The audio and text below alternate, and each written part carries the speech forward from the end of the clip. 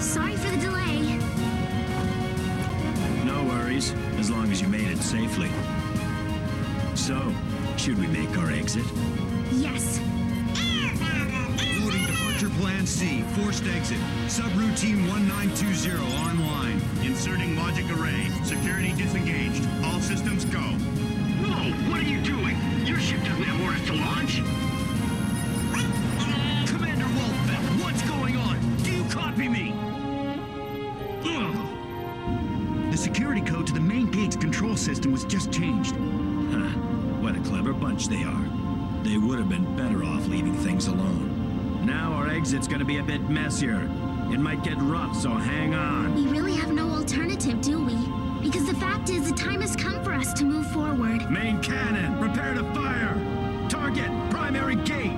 Fire as soon as we take off. Preparing main cannon. Targeting main gate.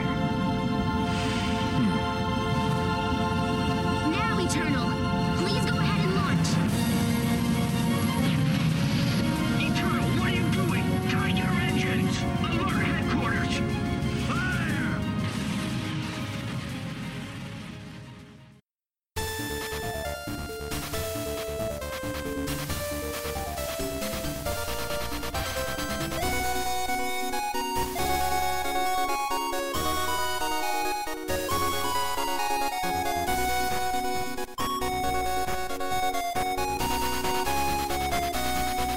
Hello and welcome to It's a Gundam, the internet's best episode-by-episode Gundam Seed podcast. My name is Jeremy. I'm Tyler. My name is Zach.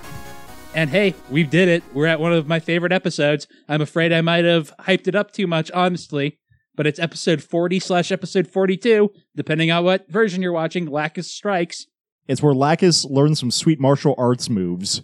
Yeah, she trains with Batman and becomes Batgirl. Would she be Batgirl? I feel like Only lesbians can be Batwoman, so. No, I feel like she would create her own identity, though. She'd go off in a Nightwing direction. It was what, Nightingale? No, I'm thinking... The Seagull. Songbird. I don't know. Seagull? Why Seagull? Well, after her Her dad. last name is... Oh, God. Her now fallen... Well, now that her dad's dead, she can... Both of her parents are dead now, so she can be a Batman character. I guess Harper Row only has one parent dead and one in jail. And, well, Barbara Gordon only has one parent dead. Yeah, no one knows what happened to Barbara's mom. No one can decide. Did she even have a mom? We don't know. Probably. For the longest time, she was Commissioner Gordon's niece. And then they decided, no, that's lame. Let's make her his daughter. But they didn't consider how to get a mom in there. Now she has an evil brother, so that's good. James Gordon Jr. Wait, when did that happen? About 2010. Okay. So actually quite a while ago. Yeah, Is but she recently still Oracle? No, she's Batgirl again. They fixed paralysis of the legs, Zach, so now she can go Batgirling. Okay. Although it seemed like she's probably more useful as Oracle. And they have Alfred doing that. And Alfred's pretty good at that. Yeah. This isn't a Batman podcast, though, despite my best attempts. Although Batman in a giant bat mech. Well, look, it's happened before. It's been good sometimes. Less often than you think. Spider-Man Literally. got one in Japan. Leopardon. I'm sure I've told you this story, but you know that the reason the Power Rangers have giant robots is because when they did a Spider-Man show, he was a superhero, so he had a giant robot, obviously. So then when they made it Super Sentai, they had to keep giant robots. Yeah, no, that makes sense. It's all Stan Lee's fault. Yeah, well, because didn't Spider-Man have like a dune buggy at some point? Or... He had the spider car for like 3 issues before he wrecked it because he's Peter Parker. And also he's Spider-Man. What does he need a car for? To pick up chicks? Okay, fair enough. It's hard to pick up chicks when you're web swinging. That sounds like innuendo, but it's not. But Gundam, it's time. Episode 40/42. You can watch along with us on Crunchyroll, and you should because this episode's good. Tyler, if this is their first episode, I'm punishing you for not doing the work. You have to do the recap. So tell all the nice people what's happened on this show so far. Okay, in a world where there are people and genetically engineered super people, turns out that when there are fewer of one than the other, the fewer tends to like not have things go well for them. Anyway, the genetically engineered super people go to space, and there's like this cool space colony that's like both of them. It's basically just Space Japan. There's also Earth Japan in space. It's a little confusing. Anyway, Space Japan gets blowed up, and Kira hacking genius Yamato gets into a giant mobile suit and wrecks some shit. He specializes in arm ripping off. Wrong middle name. He's Kira Jesus Yamato around these parts. Oh, well, he's Hallowed not... be his name. The second coming of Amuro Ray. I was going to say, he only he only recently ascended to Jesus status. He only recently came back from the dead. Anyway, he and his best friend / boy crush, Athrun, keep getting into wars with each other because Athrun's on the side of the super people and Kira's not. To interject, I maintain Athrun is interested in him. It is not mutual. Go on. No, it's actually very obvious as the show goes on that Athrun's into Kira, but Kira is not. I'm not sure Kira's into anything.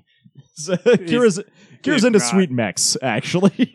I think he's into one person, but he was into Flay. Pretty good. Oh, that is true. You haven't even gotten to Flay yet. Oh, yeah, that is true. Also, Kira brought his, loser friends from high school with him. And one of them happened to be Flay, who's a hot redhead. So, of course, he gets it on with her. And oops, also, she's his best friend's girlfriend. Kira never learned not to stick his dick in crazy. Yeah, that was not a rule he learned. That internet meme had died out by the time Japan migrated to space.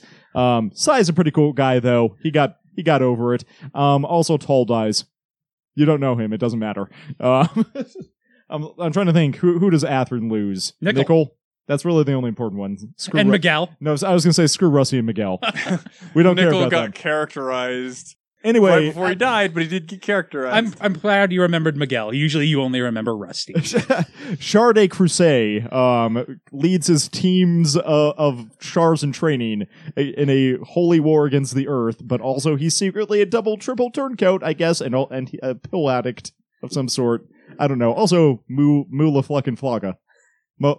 I love that flub. It's staying in. No, I said that on purpose, actually. Is cool space dad. Also, Maru's there. Nataro left, so she's not in the recap anymore. I think Mu is more the cool space uncle.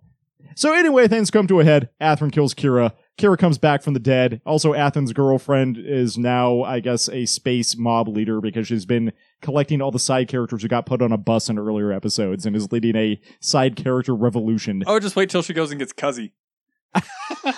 I'm gonna be so happy if she gets Cuzzy. I don't even want him in the show. Also, Cuzzy. He's one of Kira's loser high school friends who is so bad. He was such a loser high school friend. He just left the show entirely. He didn't even die. And that's where we're at, pretty much. You forgot Princess Leia. Oh, yeah. But that's because she's useless. And her dad. Which is sad. Oh, yeah, Princess Leia's dad dies. Also, he was keen as Space Japan. Princess Leia hangs out with her brother, Luke Yamato, and mostly just punches and cries at him. Also, I guess she and Athrun are a thing. Well, he realized Kira's not interested, so he'll have the next best thing. Yeah, that's true. I'm trying to think if I'm missing anything. Oh, yeah, also Kira and Athrun recently got cool new spacesuits, and there were some drug guys who are also working for a space racist. And that's Gundam Seed. I think that's everything. This is what the wiki needs to be changed to. Is that synopsis. Join us next week when Tyler explains Gurren Lagann. Oh, that was actually a lot easier. There's a cool combining robot. The cool guy dies. The less cool guy becomes a cool guy. Let's have him try and explain Code Geass. No, I can do Code Geass actually pretty easily. No, the problem with Gundam Seed is there are too many characters for me to recap it briefly. And I feel like all the characters actually matter. And Code Geass is like, hey, this guy, he gets the power to make people do things once, and it turns out he's a magnificent bastard, and he wants to rule the country because some people picked on him and his sister once. Also, his sister's blind, I guess, which is plot important. To be fair, it is more complicated than that. Anyway, he becomes God Emperor and kills himself because he thought that would be good for the masses, and somehow that plan didn't backfire. I mean, we haven't gotten the sequel yet. It is coming. Code Geass, Solution of the Resurrection is coming. Also, Yuffie loves a good party. So that was Code Geass. I summed that up pretty easily. You're still way the hell all over the place.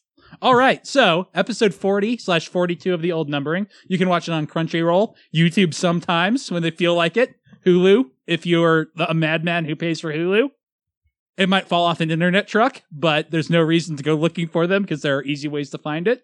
So I guess let's go ahead and start the episode after that wonderful recap. The episode starts with Athrun boarding the shuttle he asked Kira to borrow at the end of last episode. All the You forgot Diarca. No, Diarca wasn't important. Okay. He's one of the Shars in training that I mentioned earlier. I don't understand this shuttle. It's like a one-man fighter shuttle. Whenever I think of a shuttle, I think of like an actual larger shuttlecraft that could carry more than one guy. This is closer to like an escape pod or fighter Yeah, craft. it's an escape jet. Yeah, I don't know. Anyway, Diarca's hanging out there, and Atherin's like, hey, if I don't come back, I want you to pilot the Justice. But Diarca's all like, nah, man, that's for you. And Kira's like, I'm not going to comment on this because I'm too busy thinking about the cool robot. And apparently Kigali came over from the other ship immediately. Just to tackle hug Atherin, her go-to move, and ask why. Although, as she's asking why, she looks pissed, and then she immediately looks concerned. Anyway, she's concerned because she's worried that Atherin's going to get put to death for coming back without his sweet nuclear robot suit. But Atherin's like, it's fine. Kira will handle my sweet nuclear robot suit. And she's like, that is not what I was talking about, bro. But Atherin's like, yeah, I know, but I'm kind of a dick. And I've already decided I have to go and talk to my dad about all the bullshit he's pulling. So I gotta go.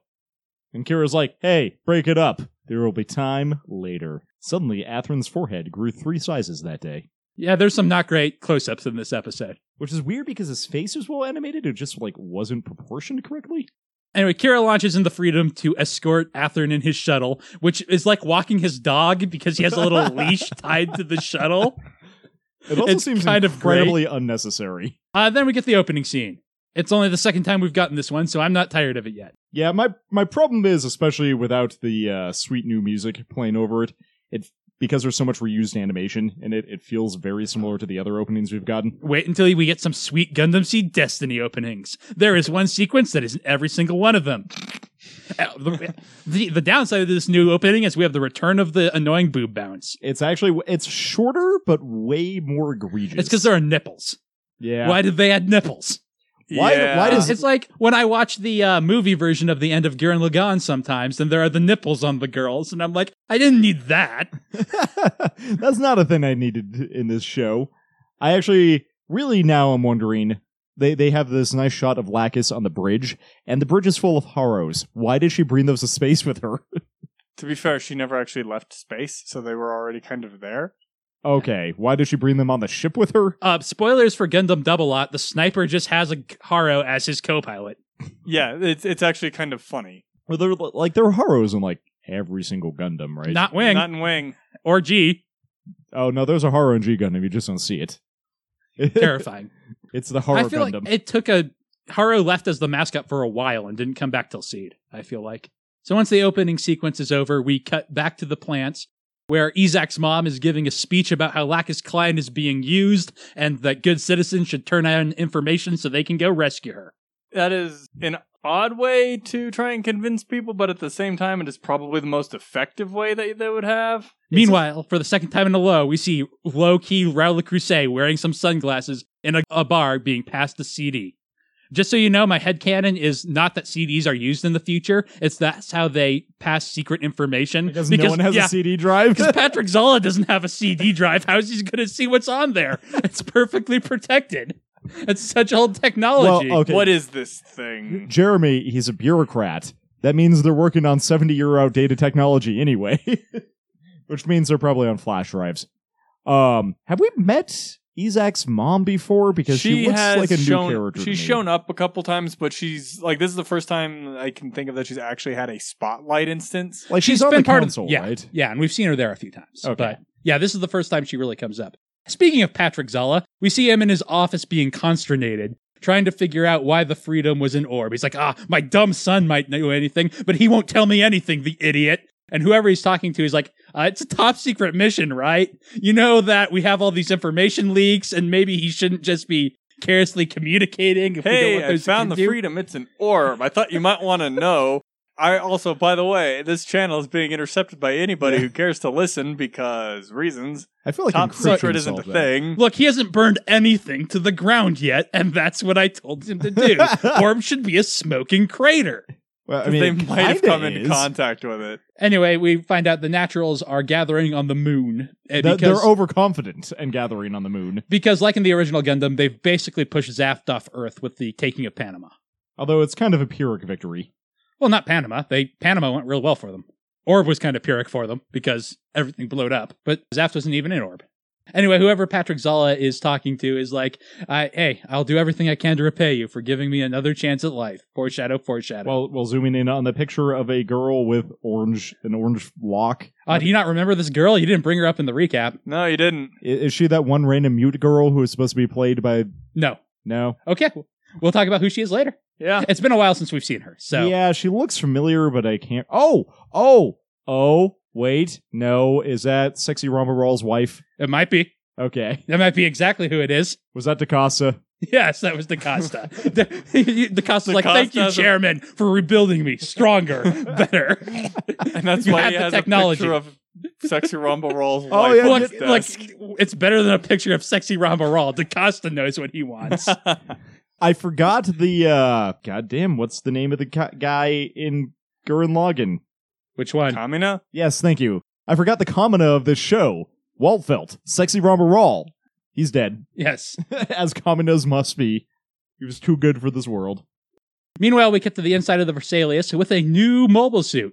And Isaac with helpful expositions like, hey, is this the new mobile suit? And some random technician's like, yeah, it totally is. It's the latest standard model from MMI, whatever the hell that is. Mass Machine Institute. I have no idea how to say this mobile suit's name because the dub and the original can't agree. And I hope the new dub comes up with a new thing to call it. It looks like Guais, but... It's called the Gwazi in the dub. It's pronounced more like gaze in the original. Oh. So... Yeah, and I'd say Guays. I don't know. Well, It's I've funky. heard the Gates at one point. I think in one of the video games it's called The Gates. So that's a good name for it. Anyway, it's basically a cool new Jin. It's basically the Gilgoog of this series. Anyway, the mechanic's like, yeah, now that these things are going to start hitting the front lines, those naturals will all be dead in no time. Which causes Isaac to lose interest and just kind of storm off in a huff. He's like, I'm a noble warrior. I don't need better weapons. I need better enemies. To be fair, he does have kind of the pinnacle we of get technology at the moment. We get to see Rao taking pills again. I assume that's for medical reasons because he had that one crippling pain thing. Yeah, and Flay is watching and he gets out his fancy old disc player. Yeah, it's like a floppy disk. Yeah, it's like one of those intermediate between floppy and CD drives that they had for a while. And it seems to have all the stats on the freedom and the justice on it. And he just, lets Flay see this, I guess. And he's like, oh, Enjammer Chancellor, yes? How interesting. Enjammer canceling deska. And then, Dude has impeccable timing to open that door right when DaCosta got They there. actually have a motion sensor. That's not actually a guy. That's actually just like a mannequin. I love how that guy looks around like, oh, nothing suspicious here. No, sir. Anyway, DaCosta reaches the secret computer base of Lacus Klein, who's like, hey, what's up? And he's like, well, nothing good. People have been demoralized by Azilia Jewel's performance there. They haven't made the information about your dad dying public yet. Wait, is that Isaac's last name? Jewel? Yep. Yeah. Okay. Anyway, and DaCosta's like, it's sooner than we planned, but I think we need to get moving. And Lacus agrees. She's like, man, I just got the land working the way I wanted. The Haru's pissed, though. So then cut back to Kira walking his dog. They're about to reach the defense network of Yakindue, which is basically the base in front of the plants. That's its defense base. Don't ask me how that works in space, because I can't tell you. But on the risk map, you have to go through Yakindue to get to the plants. Well, if it's in low orbit compared to everything else, you'd have to go through a defensive network. I mean, it's implied that it's supposed to be one location, or if it's hard to say. It's never really gone into. Because if it's like the outer ring of a defensive network that is referred to as Yakindue, that would make a lot more sense. When we see it, it seems like it's a physical location, but it's never really gone into. Anyway, Kira's like, hey, I'll wait for you here, bro. And Athern's like, nah, just go back, man. Which causes a beat, and then Kira's like, hey, Athern, you know you can't die yet, right? Which surprises Athern, who's been suicidal since he killed Kira, even when he found out he was fine. Yeah, so Kira's like, we can't die yet. We're the main characters. characters. It's not the last episode. And Athern's like, not yet. And Kira's like, yeah, not yet. I didn't say you couldn't die, just not yet. It'll be important later for plot reasons that we do die. And Athern has some sad flashbacks to all his dead friends and Tal. And Lacus, I guess. And Kigali. It's all the things he has to live for as well, right? Yes. Kinda, yeah. First, Lacus, all the reasons he wants to die, and then what he still has. Yeah. Anyway, what were you going to say? I was going to say because Lacus and Kigali both told him to live pretty explicitly, so. Yeah, and he clutches the amulet that Kigali gave him. He's like, okay, fine, Dad. And Kira's like, don't forget. And then he lets him off the leash. Remember to eat your sandwiches. Remember to brush your teeth. These are old codes, but they check out. It's an old code, but it checks out. Oh no, I'm endangering the mission. We got to Patrick Zala's office and they're like, hey, Athearn showed up in an Earth Forces shuttle while he's looking at some sweet secret plans. For codename Genesis. Fly casual. And his reaction's like, what? What's that idiot doing on an Earth Forces shuttle? Bring him to me immediately. And I love the guard who's like signing the paperwork to bring Athearn to him at the desk. No, I mean, it makes sense. Yes, it's just a weird shot to show, right? Yeah, well, because you never really show the little things. Like the bureaucratic but stuff. it's still pretty great. Athearn comes in and salutes, and he calls him father, just like before, but doesn't back off on it this time. And the Emperor's like, leave us. Well, he's not the Emperor. And the soldiers are like, oh, I'm so glad I don't have to deal with this shit. I'm out of here. He's like an admiral. I mean, something. he only needs a cat. He's the president. To well, no, be he's like, chairman. Truly evil. Like, Right. all he needs is that cat to be petting in his evil, dark office. And for us not to see his face. And he's like, what's going on? Where are the justice? What happened to the freedom? I need answers. And Athearn's like, no, Dad, I'm going to ignore you. That's what teenagers do. I'm going to ask you a question. What's up with this war, dog? Dude, why war? What you say? Somebody set us up the bomb? Like, Athearn basically jumps, like, I just took Philosophy 101. So I'm going to be asking a whole bunch of irrelevant questions. Is that like, what's important right now is the mission you were given, so start telling me about that now. But Athearn's like, I only came back because I wanted to ask you that. I don't have any cool stuff to report. I didn't burn anything down. I think you might have heard of that if I did. But his dad is not happy. Meanwhile, we cut to a nice computer hacker nerd sitting on Lacus's floor because she has no chairs or desks. And apparently Lacus and DaCosta have just been standing there staring at each other for the past few hours. I've always thought of it as, because of the way this is cut, that they are, like, these things are happening, like, simultaneously. in sequence. Yeah. So, like, DaCosta shows up and tells Lacus, and then, you know, maybe at the same time when Kira and Athearn separate. But if that's the case, then they've literally been standing there staring at each other for the last couple of hours. I assume they've been discussing boring logistics of coming up with another hideout. I mean, that's probably the case. It's just weirdly shot. Like, it looks like it's supposed to be at the end of that other conversation. Anyway, so Lacus is like, this isn't good. DaCosta, you do something about it. That's your job, right? That's why I have you. Like, she asks him, can something be done about it? And DaCosta, like, looks up like, I have no idea. He's Secret Agent DaCosta Man. He's like, this is DaCosta's old job. He just has a pink-haired girl telling him to do stuff now. Like, yeah, I got a plan for this. Yeah, the problem is He's got the trench coat and everything. he doesn't know what to do if he's not making coffee every 5 minutes, though. So then we get the eye catch. A little earlier than normal for an episode, but we get it now. Do we get a new eye catch once Lacus gets a new outfit? We do not. It's sad.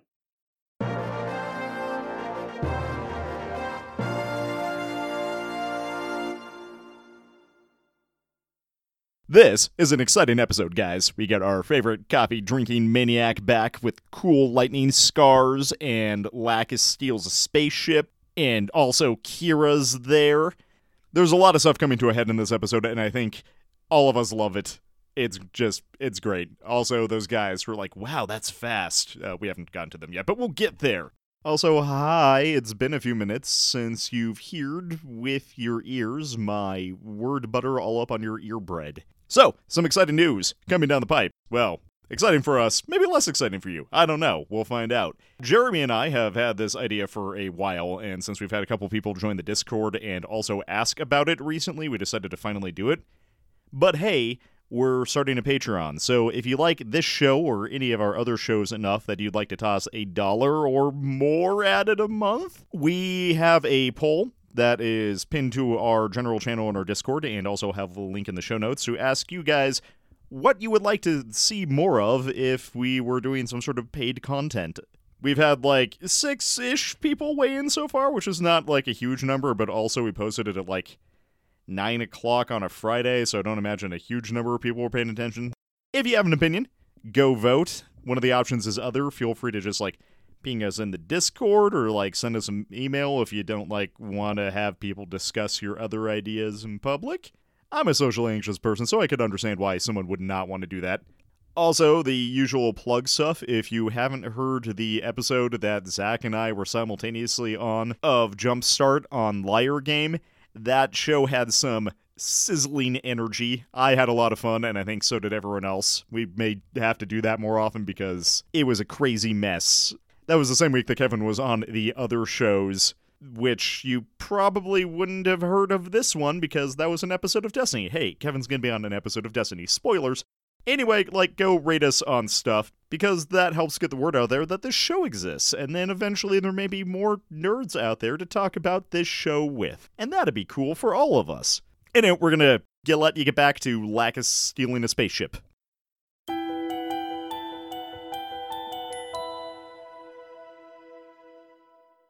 Anyway, so Patrick Zala throws a massive bitch fit at Athrun, and Athrun bitches right back at him. Like father, like son.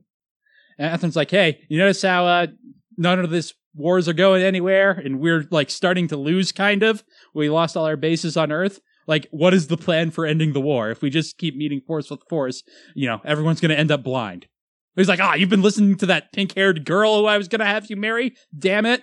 Well, I mean, yes, if you meet force with force, it generally does tend to win, but you have to make sure you have overwhelming force. Yeah, they've definitely become even at this point in the conflict. There's no reason to think that continuing on this course is going to do anything but destroy both sides. You're looking at mad outcome right now. Yeah. Anyway, he starts choke grabbing Athrun by the collar and says, hey, if you don't tell me what happened to the freedom and the justice, and depending on your answer, you may die. But he asks, hey, are you serious about killing all the naturals? And having gone completely crazy, he says, hey, that's the entire point of the war. Have you forgotten that? I didn't know that. Yeah, I'm pretty sure Patrick Zala went insane at some point. I mean, well, no, we already knew that. Yeah. To him, it's just obvious. He doesn't have to tell anybody. Which is, why he's so upset with Lacus Clyde speaking about reasonable peace talks. Anyway, he takes the gun out of his desk and levels it at Athrun.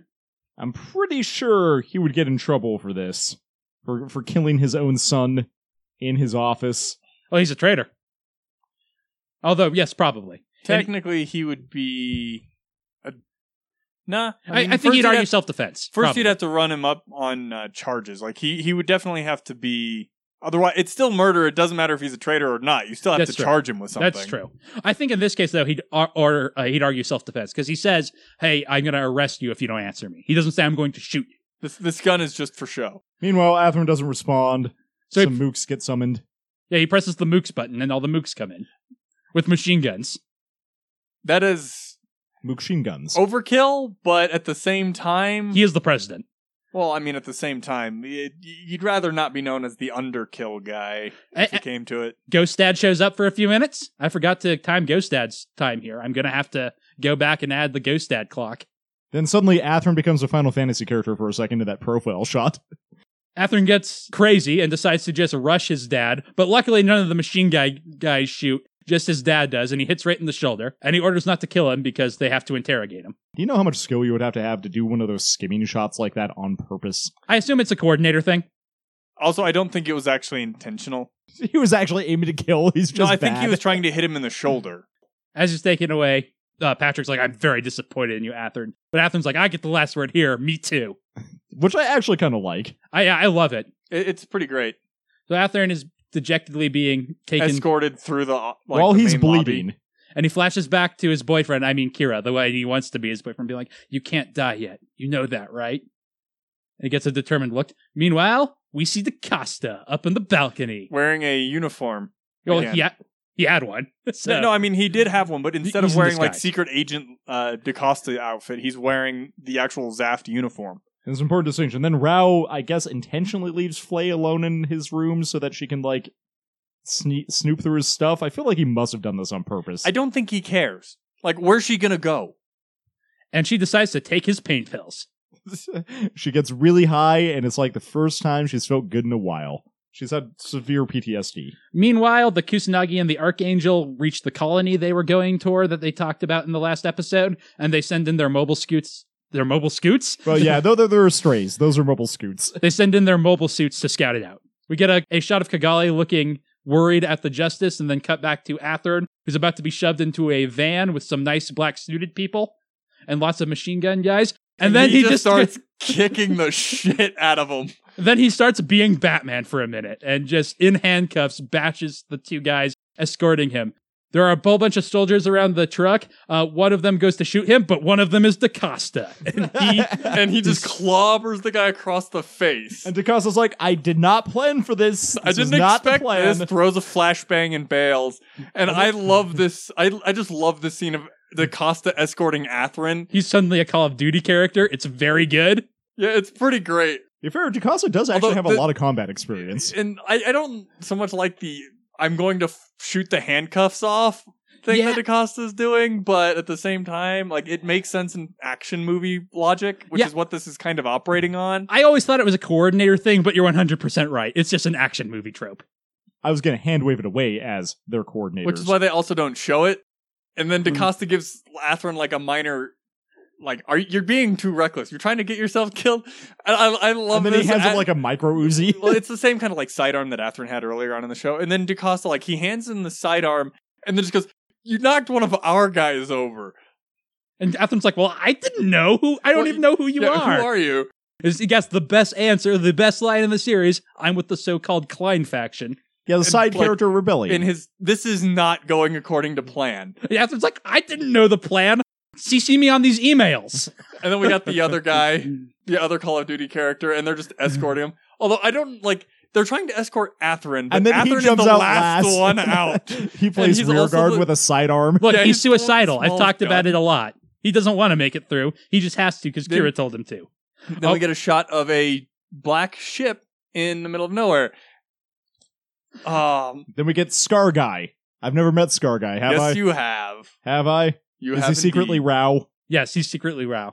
Scar Guy's like, hey, our ship is in final preparations. Everybody get to work. These two Zaf soldiers look at each other very confused, and then they get guns in their face.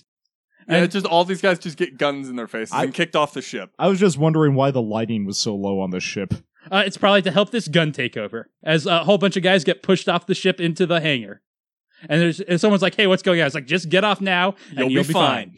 And then we get a shot of the awkward elevator Athrun was in at the beginning of the series, but now Lacus is in it with Hacker Buddy next to her, and she's like, no, Haru, go to sleep. It's time for you to stop being annoying.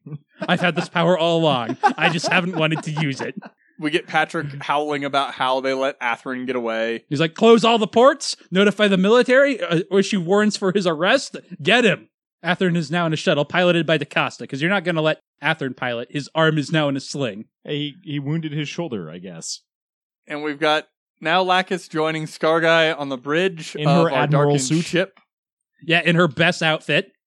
Her admiral outfit, the white one with the purple undershirt and her ponytail. I was going to say, especially with 0G ponytail.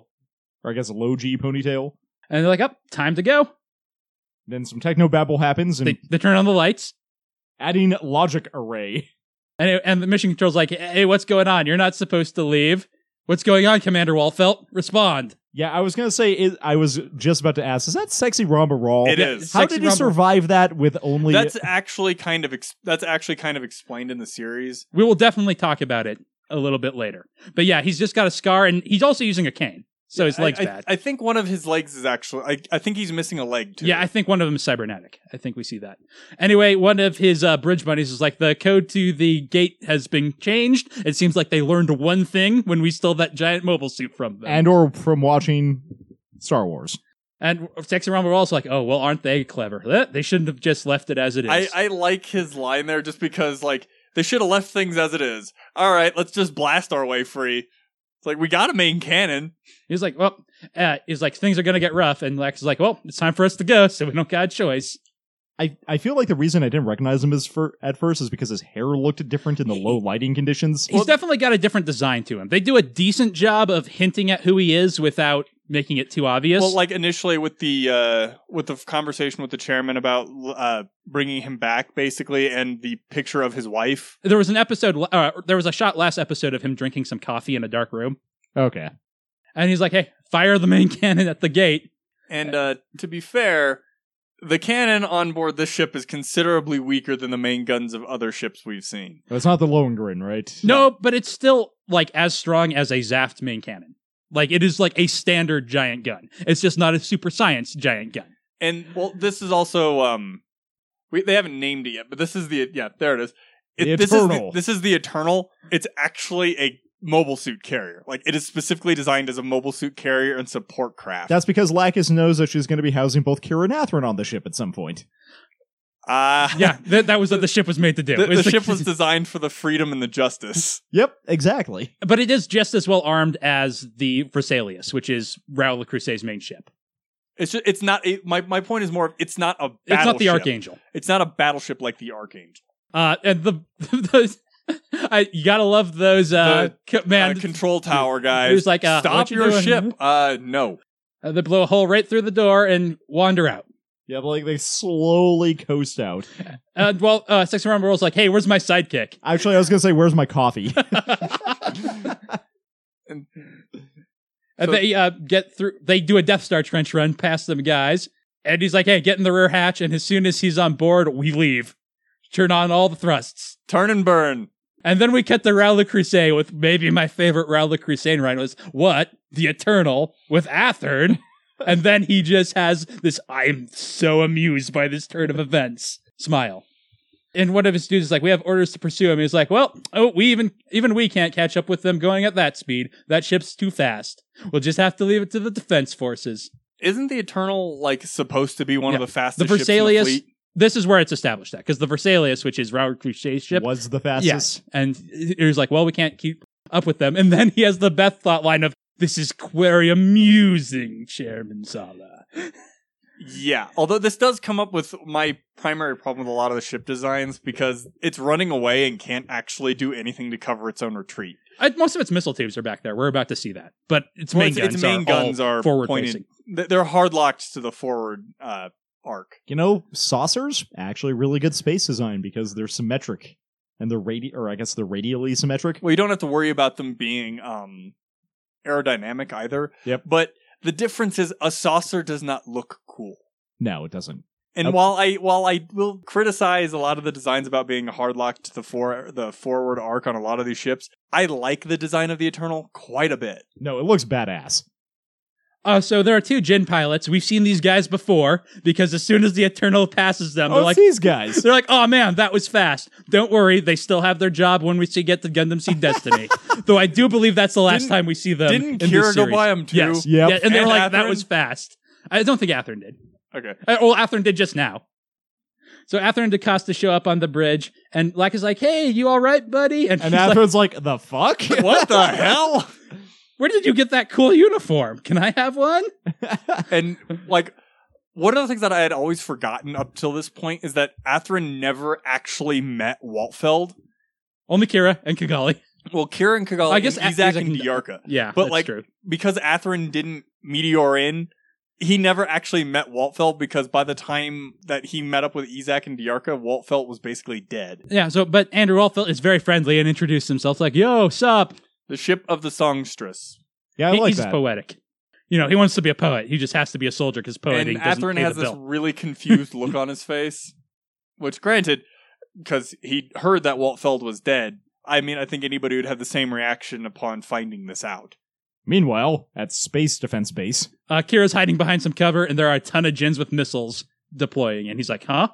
And meanwhile, the Turtle's like, "There are 50 mobile suits ahead of us. That's not great."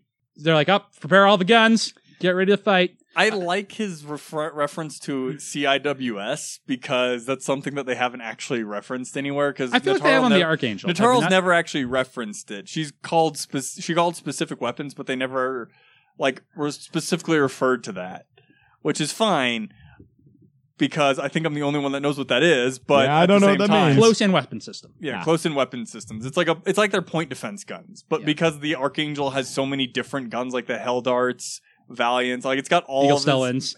It's got like 900,000 different guns. The Eternal, because it's not a battleship, doesn't have that. It just has its main guns and then these like inside like point defense guns. So Athrun's like, "Hey, you got any mobile suits here on board?" And Ralph's like, "Oh, we're fresh out. Again, not the last time Athrun's gonna want a mobile suit and have one." He's like, "This ship is just for the freedom and the justice, because that's the only people Lacus cares about." And Lacus is like, open communication for me." And she starts speechifying. She's investing heavily in those bard skills. Look, she has that charisma score. She's going to use it. She basically is like, "I don't want to fight against you. I'm just against the chairman who wants to murder everybody. So please let me go and consider while you're fighting. And we see people hesitating, but the commanders are like, we have orders to attack, so we're going to attack. You know, it just occurred to me, and it's never really struck me before. Nobody has, like, they put Atherin's arm in a sling, but they have done nothing to actually address his injury. Yeah, no, it's still completely Look, uncovered. The Costa is a lot of things. He ain't a doctor. He's a barista. I'm a barista, not a doctor. I'm a barista, secret agent, spy, Call of Duty soldier, mech pilot, but not a doctor. What aren't you cross-classed into? I just told you, doctor! So a lot of triangles are coming at the grid at the Eternal. So we had a little bit of a technical problem there. A bunch of triangles came out and beat us up, kept shooting missiles at our ship that were formed in lines. We were a big red triangle, but we weren't able to fend them off.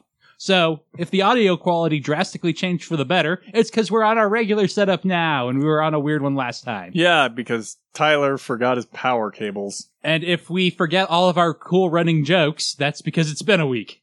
Yes, a week. 1 week in DaCosta time. Oh man, I wish I could vacation in DaCosta time. Oh, that'd be great. So yeah, we left off. There were a bunch of triangles coming at the Eternals. The Eternals? Yep, the Eternals. There's more than one? Yes. And Wallfeld's like, commence counterattack, and shot a bunch of missiles out at them. And we get that cool, like, light show effect of a bunch of missiles hit each other in front of the Eternal. And then we get some stock footage of, I was going to call them Zaku's. They're Jins. Sweeping in. They're seed Zaku's. It's some stock footage we haven't seen in quite a while, because we haven't had a space battle in some time. Don't worry, Tyler. We will actually have Seed Zaku's. Yes. Destiny. It's soon. But they already have a mono eye. Why do they need another one? Because it's been 2 years and they need better ones. Oh, that's fair. That's fair. So Lacus is like, hey, please avoid hitting the cockpits. And Wallfeld's like, shrug, okay, I'll try. Did you see how big our gun is? I mean, it's not the Lohengrin, but it is a battleship cannon. We'll hit somewhere. And we see a whole bunch of lost triangles, so I assume he hit at least one cockpit. Well, it depends on what it's referring to. If it's referring to, like, a locator beacon or something like that. Because Also, for some stupid reason, there's still no ejection system on board those things. So really quick, we're getting a lot of cool face shots of Waltfeld doing, like, military general command stuff. Have we talked about how cool his scar is yet? We have not, It's no. a goddamn forged lightning bolt scar. I don't even know how he got it, but it's cool as hell. Well, Voldemort tried to kill him after he survived Kira. I wanted to talk about Wallfeld's disfigurement and, like, how he's here now at the end of the episode, which is why I think I was holding it. Again, we recorded this a week ago. Wink. So I don't remember all we were talking about, but I want to save the discussion about Wallfeld and his changes for later. But yes, Okay. his scar is very cool. And he's like, He is commanding. yes. He's not like piloting or being coffee guy. He's actually giving orders and commanding in combat, which I think is really cool. We see a bunch of shots of these Jins trying to hit the Eternal with missiles, and we see its close-in weapon systems intercepting most of them, but it's not the flurry of bullets we usually see from the Archangel. It's also kind of stock footage, but having the Archangel replaced with the Eternal. And we get a whole bunch of good, not techno babble, but like battle info battle. I don't know what to call that, but I like it even more than Battle techno babble? yeah, Of military jargon babble. Yeah, of like 4 Jins incoming missiles from Blue 7 Charlie Delta. Like, I don't even understand what that means. And we see a very cool shot of the Eternal shooting a whole bunch of its missile tubes. It in just the rear kind of to intercept vomits fires. missiles at things. I really like how many missile tubes it has. We've talked about how it's not as well armed as the Archangel, which is true, but it does have a lot of missiles. Missiles are generally entertaining. They also are usually very visually obvious, and they look very cool visually from that kind of thing. And you can use them as a stock footage attack. Yes, and they don't look quite as stock footagey as, like, just machine guns Lasers do. or something. But there are too many approaching to a counterattack. Missiles are going to hit them. And we get determined faces of everybody. Except Lacus, who mostly just looks like calmly amused, I guess. Really? She's- That looks like there's She an looks intensity in her determined to me. eyes, I think. It's mostly her mouth. It looks like she's got like an ace up her sleeve and she's like just waiting to pull the card. I can see smug a little bit. And that does make a little bit of sense because the missiles start getting shot down from off screen and the Freedom shows up. Because, of course, it does. It was hanging around here. We did see it like skulking, waiting Yes. for Athearn to get back. Yes. And I love when Kira Yamato intercepts some enemy missiles with his beam fire. So Athearn's like, Kira, and Lack is like, my boyfriend's here! The explosion of one of the missiles being intercepted kind of shakes the Eternal, and Lacus bumps into Athearn. And there's this kind of awkward moment between them. And she's like, thank you. And Athearn's just kind of staring like he realized she's a girl for the first time in his life. And so Kira just goes out and does Kira things, and then we get a stock footage attack, which is no longer cool because we've seen it too many times now. I think it's still cool. The next time is when it stops being cool. We are going to get a next time. It also is a stock footage of hit of the attack too, though. We see the same shots of him hitting a bunch of Jinn heads as we saw when he did it in Alaska, just with a space background this time. Then they all explode. He hits one guy's gun. He didn't even go for the arms. I'm kind of disappointed. He gets off one guy's arm. It could be that guy just dodged enough to get the gun in the path instead of the arm. So Kira's like, hey, I'm Kira. I don't know who you guys are. And then he establishes visual contact. He's like, what? All the people I know. What are all of they doing? And he's like, Lacus. She's like, yeah. And Walfeld's like, hey, thanks for the save. And he's like, Walfeld? What? Didn't I kill you? Didn't I have survivor's grief over you for like a 20 year? minutes? and I do really like the animated reaction on him to like realizing Well, that's because Walfeld's alive. it's also kind of the same reaction as you got from a lot of the viewers at around this point of, wait, you're not dead? So then we cut over to a helpfully subtitled Space Colony Mendel. And we see the Eternal starting to dock. This is the place that at the beginning of the episode, the Archangel and the Kusanagi had decided to be their base. You had one of the Astrays and the Strike on picket duty. So everyone decides to meet over at the Archangel. And we see Waltfeld and a whole bunch of his Zaft deserters with him, including DaCosta, who's like, hey... Who's the only guy not wearing a hat. That's so you can see his awesome coffee hair. He's like, hey, I'm Andrew Waltfeld. It's a pleasure to finally meet you. And Maru is like, yeah, same's here. What the hell? We thought you were pretty dead. And he's like, yeah, it's a big shock. Right, youngster? And Kira kind of has a determined... He just like breaks the moment Yeah, entirely. you have a legitimate reason to kill me. Yeah, I get do that out of the know. way. Don't let him stab you in your sleep. But Walfeld's response is, it's war. Everyone has a reason, but also no one does, which is a very Waltfeld answer to give. Yeah, he's kind of like, yeah, I have a reason to blame you. I have a reason to hate you. But at the same time, everybody kind of hates everybody else. So let's just put it behind us and move on. And here's the scene where I wanted to talk about Waltfeld, because from certain angles, this makes a lot of sense. The creator of the show has said the reason he brought Waltfeld back, it wasn't in the original plans, but he realized all the cool old people were dying.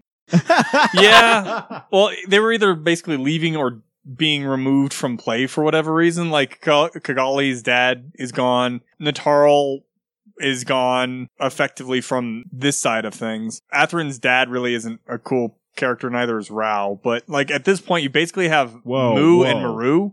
Well, them's fine words. But- That was a cool character. He's got a mask, Zach. A mask does not make a character a cool character. They don't really have a whole lot of characters on Kira's side that fill that role, especially now. Yeah, and they do a lot to make Andrew's survival kind of at cost. His wife is still dead. She didn't make it out. He's got that cool star. He's got that cool scar we talked about. He's missing literally an arm and a leg. He's pretty good at hiding the arm because he like usually wears big like sleeves over there. He actually but- just recently played Final Fantasy X, and he was like, man, that Orin guy has a cool idea. But yeah, just he wears like the uniform coat and only has one of the arms filled, obviously, because he lost the other one. But It's also kind of strike two for the series on this sort of thing. I've talked about how I don't really mind Kira coming back. We've had our discussions about that. Zach is more against that than I am. They do a lot to make Waltfeld feel believable, I think because they've already pulled this card once. It does leave Gundam Seed Destiny at a bit of a disadvantage here. Because like I say, I think subconsciously, we're kind of on strike 2 with this. So we're going to get to strike 27 or so as that goes along. the main problem that I have with a lot of those kind of survival things is that they generally show Gundams and stuff exploding in such a fashion that there's not really anything left. And since we know they don't come equipped with ejection seats. Depending on the series. That is true of Seed. Well, in Seed, the mobile suits don't have ejection systems. So, like, the fact that you have pilots surviving the destruction of one of their mobile suits doesn't make a whole lot of sense. It turns out these are not actually regular humans, though. It turns out they're highly impact resistant. That is technically true of the two people we've seen survive. Yeah, that is true. I was going to make a joke about coordinators, but I don't know enough about Destiny to know if that holds true. But the thing is, like, even so, why aren't there more of them then? Yeah.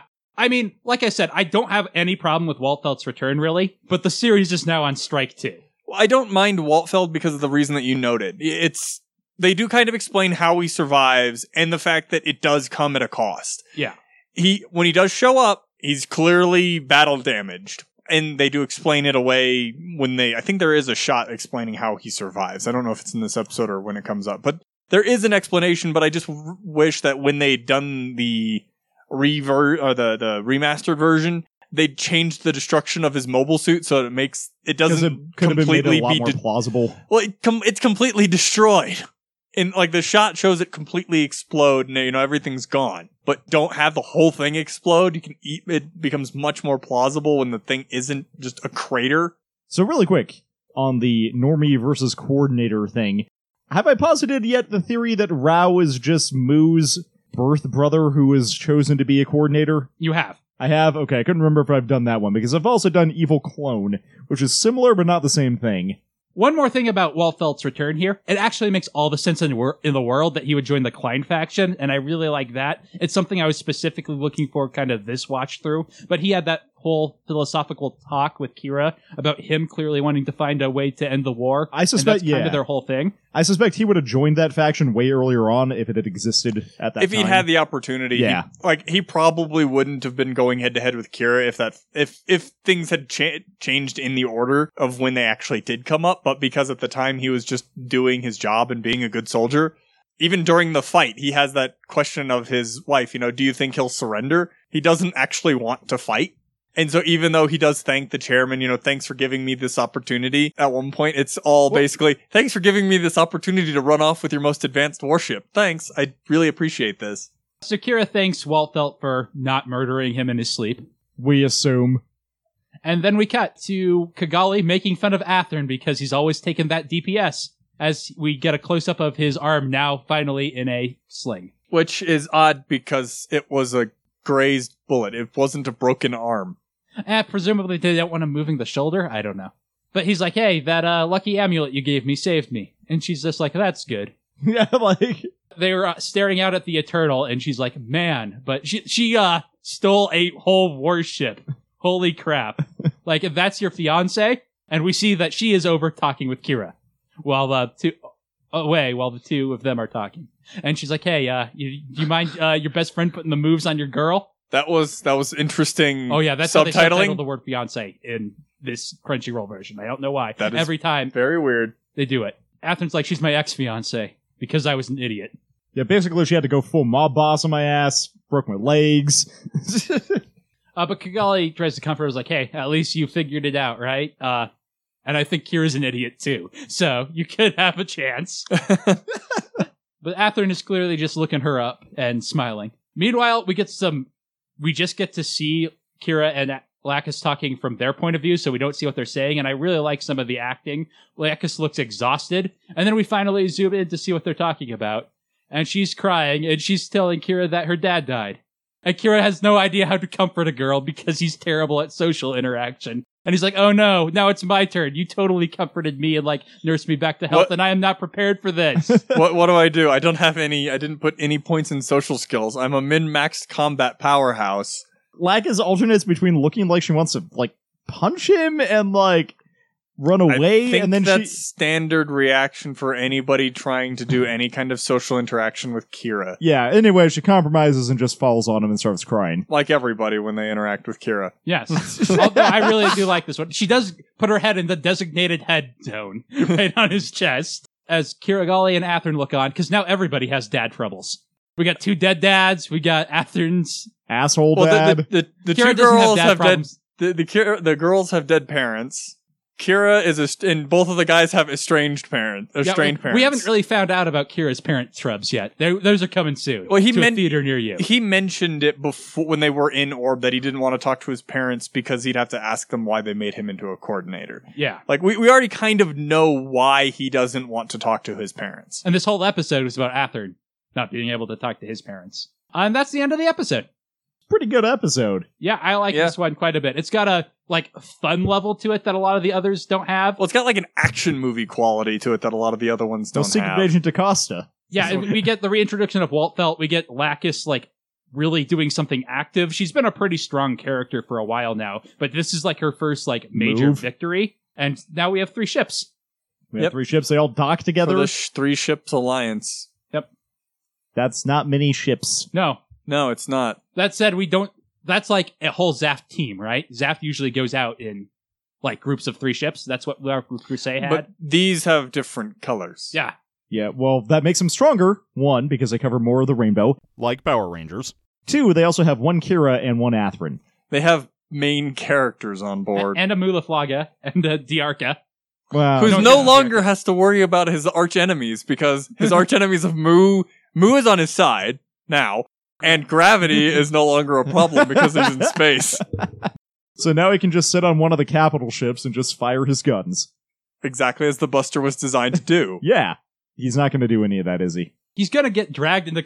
Mu is going to still manage to hurt him while helping him. Let's put it that way. I really love basically, the next couple of episodes are one battle with a bunch of, moving parts in it. But one of the subplots is Diarca and Mu as, a buddy cop unit. I may be overselling it a little bit, but it's pretty good. That does sound pretty good. There are a couple of instances that I can specifically There's a lot of, remember. Hey, don't call me Pops. There is a couple of instances that I can remember, at one point, Diarca's just he's playing the pronoun game. I don't know what the fuck he's on about. Oh, no. No, they're doing a buddy cop thing, and Mu's older. He's 1 day away from retirement. Look, all the cool old people are dying. I know. You said that. I'm but Mu's still around. Oh, damn it. All right. Since we had a week off, I got a chance to catch up on the points for Ghost Dad. He had 15 seconds of screen time in this episode. Oh, wow. 15 seconds. Yeah. He's gaining on that 16 minutes he had alive. 1 episode at a time. Are we going all the way through Destiny as well with this? Yeah, I'm going to cap it at Seed. I'm going to count Seed and Destiny differently, but if he has more total combined time, I'm counting it. All right. I just wasn't sure how what if he has more total combined time just in Destiny? Oh, yeah, that's my real theory. I don't think it's going to be a problem, but if, I need to throw on the Seed time, then I will. Okay. To prove my science. See, I'm very good at science, as you can tell. That's how that works, right? Yeah, so Tyler, what's your high point of this episode? Oh, wow. It's mostly high points. I know. Man, there's so much good stuff. I really just like the mutiny on the... I can't even... Eternal? The Eternal. Yes, the Eternal. I wanted to call it the Victorious for some reason. No, that's an entirely different ship in an entirely different series. I don't know which one you're talking about, but I'll take your word I'm pretty for it. sure the Victorious is out of Star Wars. There's a Star Destroyer called the Victorious. But the whole coup that they sage on that, and then just all of a sudden Walt felt. So, oh no, that was pretty cool. I really like that. They could scene. easily have called this episode all of a sudden Walt felt. Well, that would spoil it. Zach, what's your high point? The saving of Athrin by DaCosta. So good. Because you took out one of our own guys there. Because it has that, Athrin goes all badass ninja man, and then DaCosta is just bailing him out. It's you took out one of our guys. So mine's cheating a little bit because she's in it for the rest of the series, but Lacus got her good outfit. Yeah, that is true. That is pretty good. I mean, like you said, she's in it for the rest of the series, so... So much harder, I think, low points. You have one in mind, Tyler? Yeah, I did, actually, and I now can't remember what it was. I guess Athrin getting injured again is pretty low. I had one... No, that's not even a low point. It was just sad. I was thinking of Lacus's dad's death. Yeah, he just gets gunned down. I really like her, confiding in Kira at the end. She's been putting up a, front this entire time. And Kira's the one person that she doesn't really have to be tough around. Yeah, I really like that. And more so in a moment that's coming that reflects that. But I really like this bit. Because Lacus is sometimes accused of being a Mary Sue. And while I kind of get that, this is a moment of weakness for her. And I like that it makes her feel more like a human. when So the problem is, she's a performer, and so she's good at performing. To be but- entirely fair, I can buy that because Kira is a Gary Stu. So that's entirely makes sense. they're a good couple. Zach, what's your low point? I actually don't know. It's hard. Well, it's good difficult in episode. this episode, and it's been separated for by a week. So A bonus high point? Raul the Crusade. What? Lacus Klein's still the Eternal with Athern on board. This is highly amusing. Yeah, more, that's pretty good. Patrick Zala, show me more of this grand show. I might have been able to come up with one last week. better if it would have been last week. I think it might just be the reuse of Kira's overpowered, boring. Yeah, I was going to say the stock generic footage thing. as mine in general. Like that Jin stock footage, we haven't seen it in a long time, but So it doesn't feel quite as bad as stock footage because we haven't seen it in a while, but it is stock. I know you like Kira's OP blaster I like attack, lockdown but attack. I don't. I really don't. My low point, which might secretly also be a high point, is that those two dudes that are just standing out there, just really like, oh, that was fast when it went by us. I love those guys. I hope they never die. I hope they're just around all the time to just comment on things being in fast. Destiny, something will be fast. Let me tell you. It's just one of those things where it's like one of those instances. I kind of like that idea. They're basically 21 and 24 from the Venture Brothers, right? I have no idea what those are. They're the Monarch smart henchmen in air quotes that just like don't do their job so they don't get murdered by Brock Sampson But until like, 24 dies in the season 4 finale because they're hiding in the Venture Mobile and he puts on the seatbelt while they're just hiding in there, and it's an old car, so the seatbelt gets stuck and he can't get out. And so that ends with why would you put on your seatbelt? Why? While he's in the flaming wreckage. It's very good. I need to catch up on Venture Brothers. I like that kind of thing where it's like these guys are just the unfortunate people who happen to always be on guard duty whenever something like that happens. Yeah, why didn't you stop them? How exactly are we supposed to? Our Jins don't have nearly that much top Did they ever speed. get busted ranks for that? I wonder. Well, I don't know why they would, since there's literally no way they could have caught the Freedom. Yeah, they weren't someone has supposed- to get punished for that. They weren't though. supposed to catch the Justice.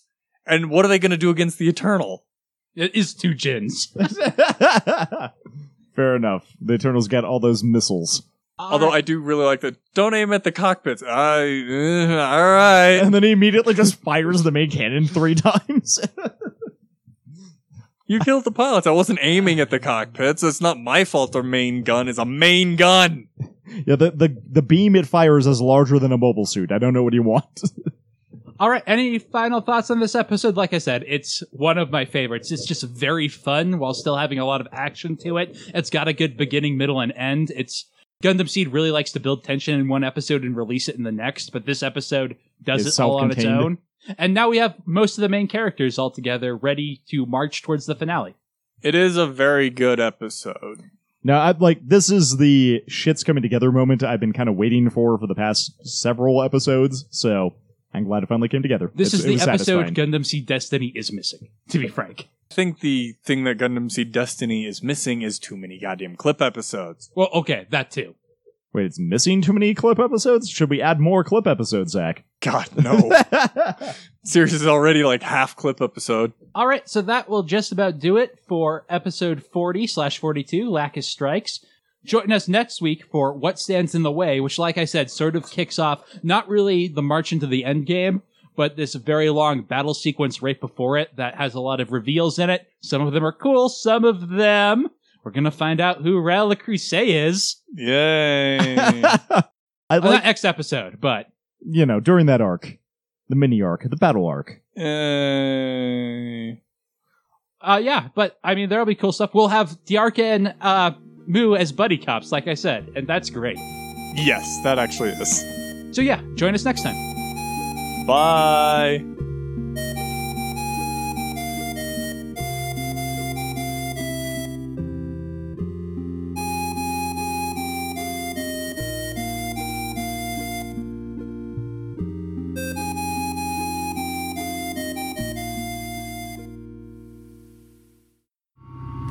Oh, this is highly entertaining, Chairman Zala.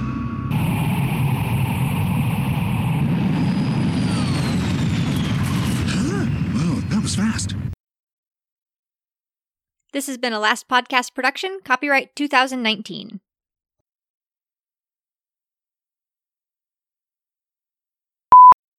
All right, but this isn't a Batman cut. This isn't a Batman cut. This isn't a Batman cut. Why can I not say the word podcast? You keep wanting to use a C. For some I'm about to say this isn't a Batman cuss, and I'm like, that's not even a thing, Jeremy. Quick, Robin, listen to the Batcast. And I think our computer just died. Probably. Shit. Please avoid hitting the cockpits with our fucking missiles, I guess. So we just had some technical problems. A bunch of triangles jumped us. Yes, triangles attacked and stole Tyler's power cord. I was going to make a joke about how, like, on a diagram... Is your mic on? No! Apparently. We have suffered another